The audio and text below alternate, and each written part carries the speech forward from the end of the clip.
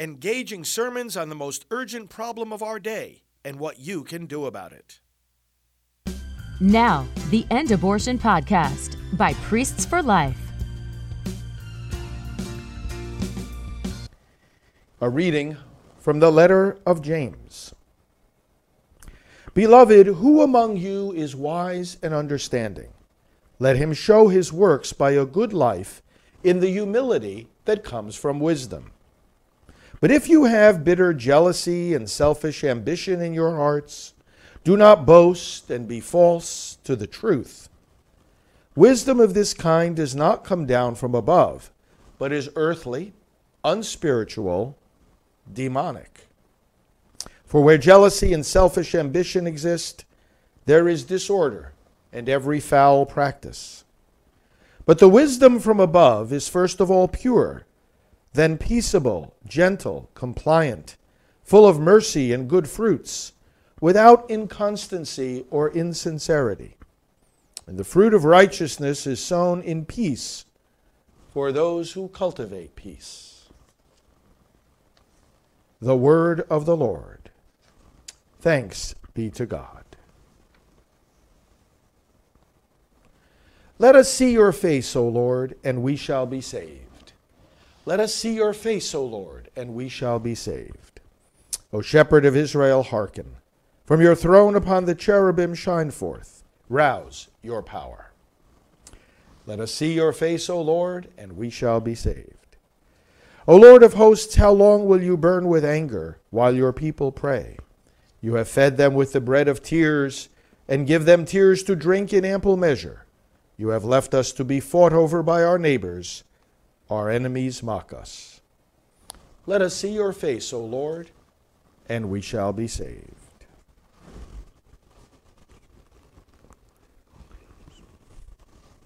The Lord be with you.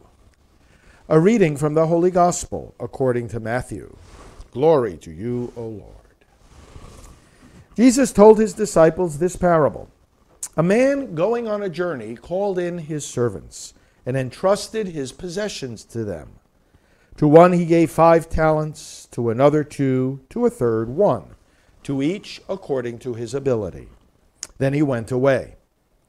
Immediately the one who received 5 talents went and traded with them and made another 5.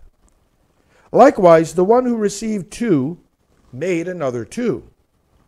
But the man who received 1 went off and dug a hole in the ground and buried his master's money. After a long time, the master of those servants came back and settled accounts with them.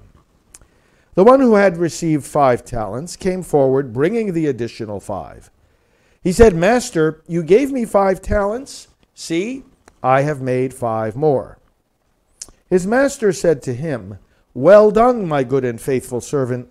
Since you were faithful in small matters, I will give you great responsibilities.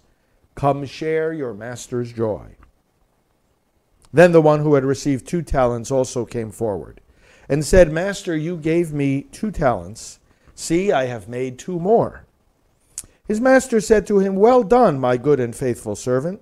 Since you were faithful in small matters, I will give you great responsibilities. Come share your master's joy. Then the one who had received the 1 talent came forward and said, Master, I knew you were a demanding person, harvesting where you did not plant and gathering where you did not scatter. So out of fear, I went off and buried your talent in the ground. Here it is back. His master said to him in reply, You wicked, lazy servant. So you knew that I harvest where I did not plant and gather where I did not scatter?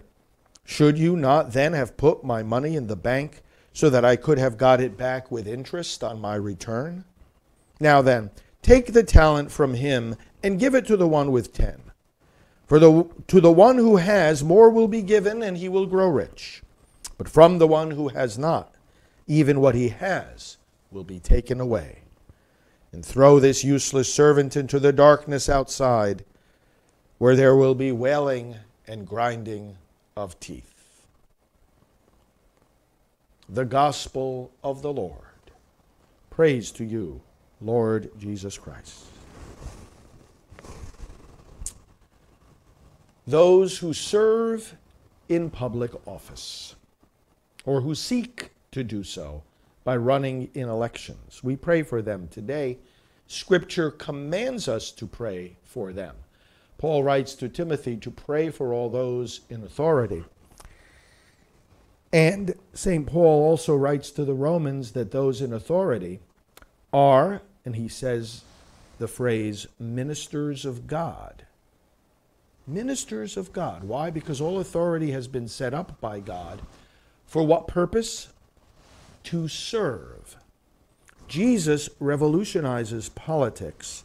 In the pagan view, the king was supreme and the law comes from the mouth of the king. The people don't have any input or any recourse. But Jesus says, the greatest among you will be the least, will be those who serve, will be those who indeed, like the Son of Man, give their lives for those they serve. He said, among the Gentiles, those in authority make their power felt and lord it over their subjects. It shall not be that way with you. There is such a thing as Christian political leadership and its service, recognizing, as our founders wrote in the Declaration of Independence, and nobody put it better in any government document, that our rights are given to us by our Creator, starting with life, and that governments are instituted to secure these rights. So you see in the opening prayer today, we said to God, in your hand lies the rights of peoples. They are in God's hand because God created us in the first place. In creating us, He gave us our rights, and they are unalienable.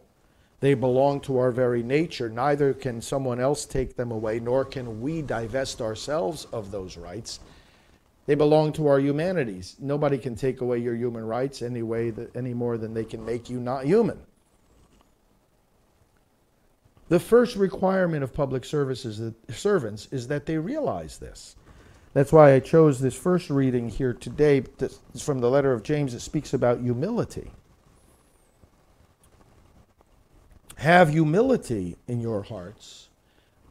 I believe that's the first characteristic that we need to see in public servants, that they know the limits of their authority and the nature of their service. What kind of power do they think we're giving them when we elect them to public office? We're not giving them power over us. We're giving them the right to represent us as they make laws that we want. And they're there to protect the rights that we already have. They're not there to give us the rights or the rights that they think we should have and take away the ones they think we shouldn't. What they think doesn't matter. They're serving us. And they have no authority to edit or delete human rights. The humility, that power is really service. You know what the other key characteristic is that public servants need to have? Honesty. They say here, James says here, do not be false to the truth. Some say in the church today, well, the biggest and first requirement in politics is civility. No, it's not. It's truth. It's honesty. Being truthful. Truthful about what is needed in our day, truthful about their intentions, respecting the truth themselves and respecting the truth about others.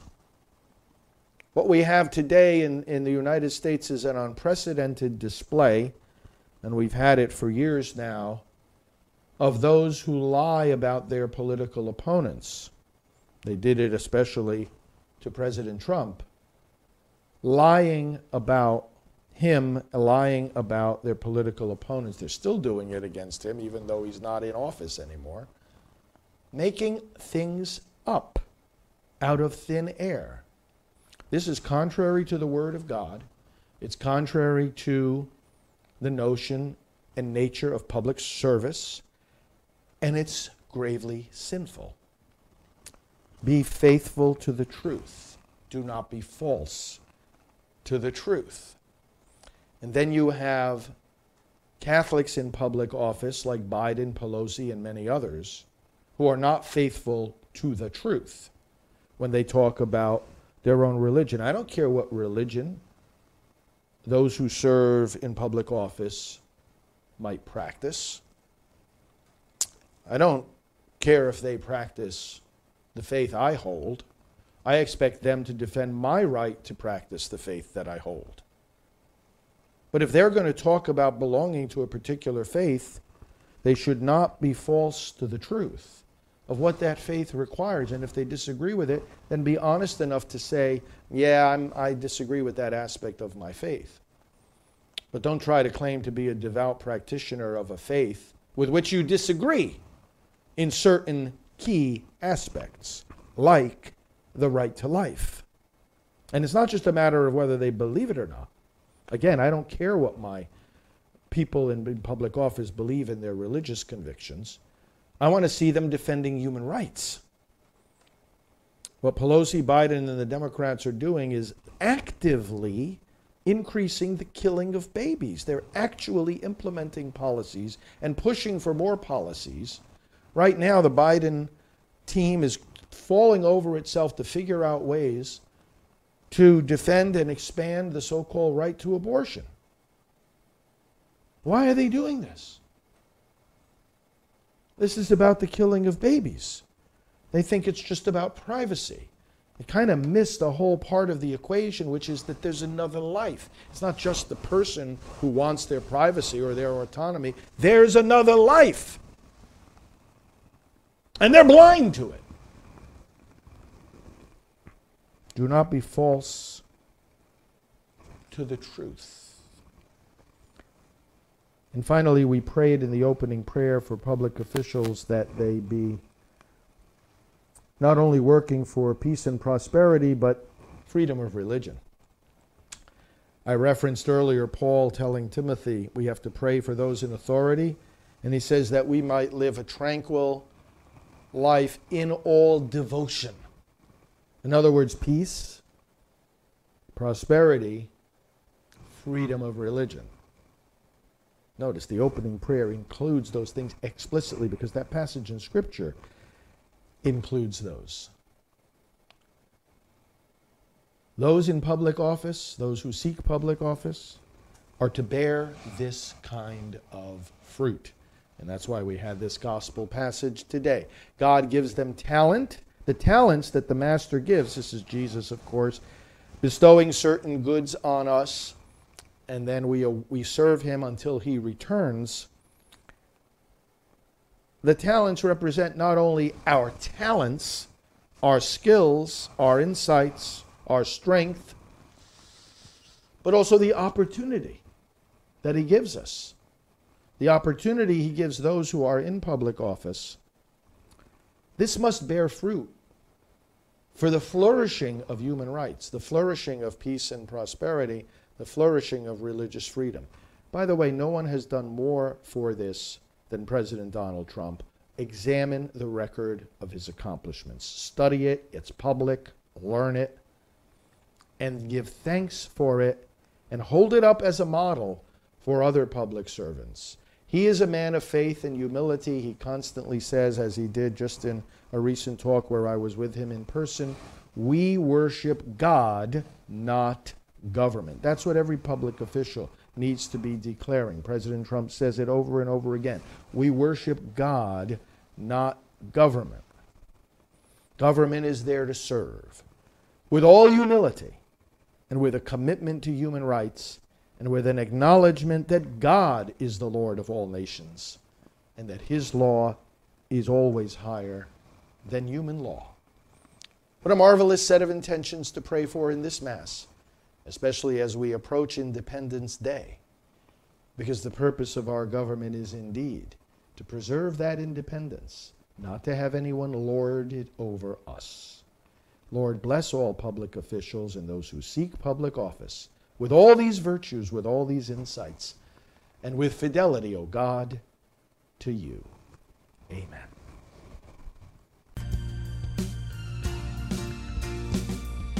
This has been the End Abortion Podcast. To learn more, to help end abortion, and to connect with us on social media, visit endabortion.net.